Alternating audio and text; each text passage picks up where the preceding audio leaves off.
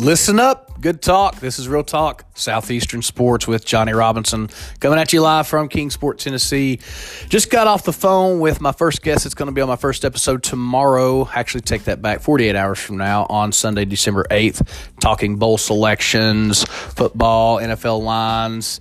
We'll go over some advertisement for his business. This is a lifelong friend of mine, Corey Martin, Kingsport, Tennessee native, former Dobyns Bennett baseball player, went to Walters State for community college, then went on to D1 ball at East Tennessee State University, now an entrepreneur in Kingsport, has his own business, even a different entity under his main corporation that will be launching soon, and that is going to be called The Dugout, which is what we'll be talking about on Sunday in reference to what Corey's got going on now.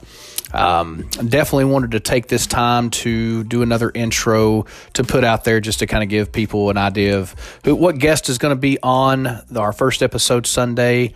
And really, I'm just getting creative and throwing some music in there. So, all right, good talk, everybody. Again, this is Johnny, Real Talk Southeastern Sports, Kingsport, Tennessee, coming at you live.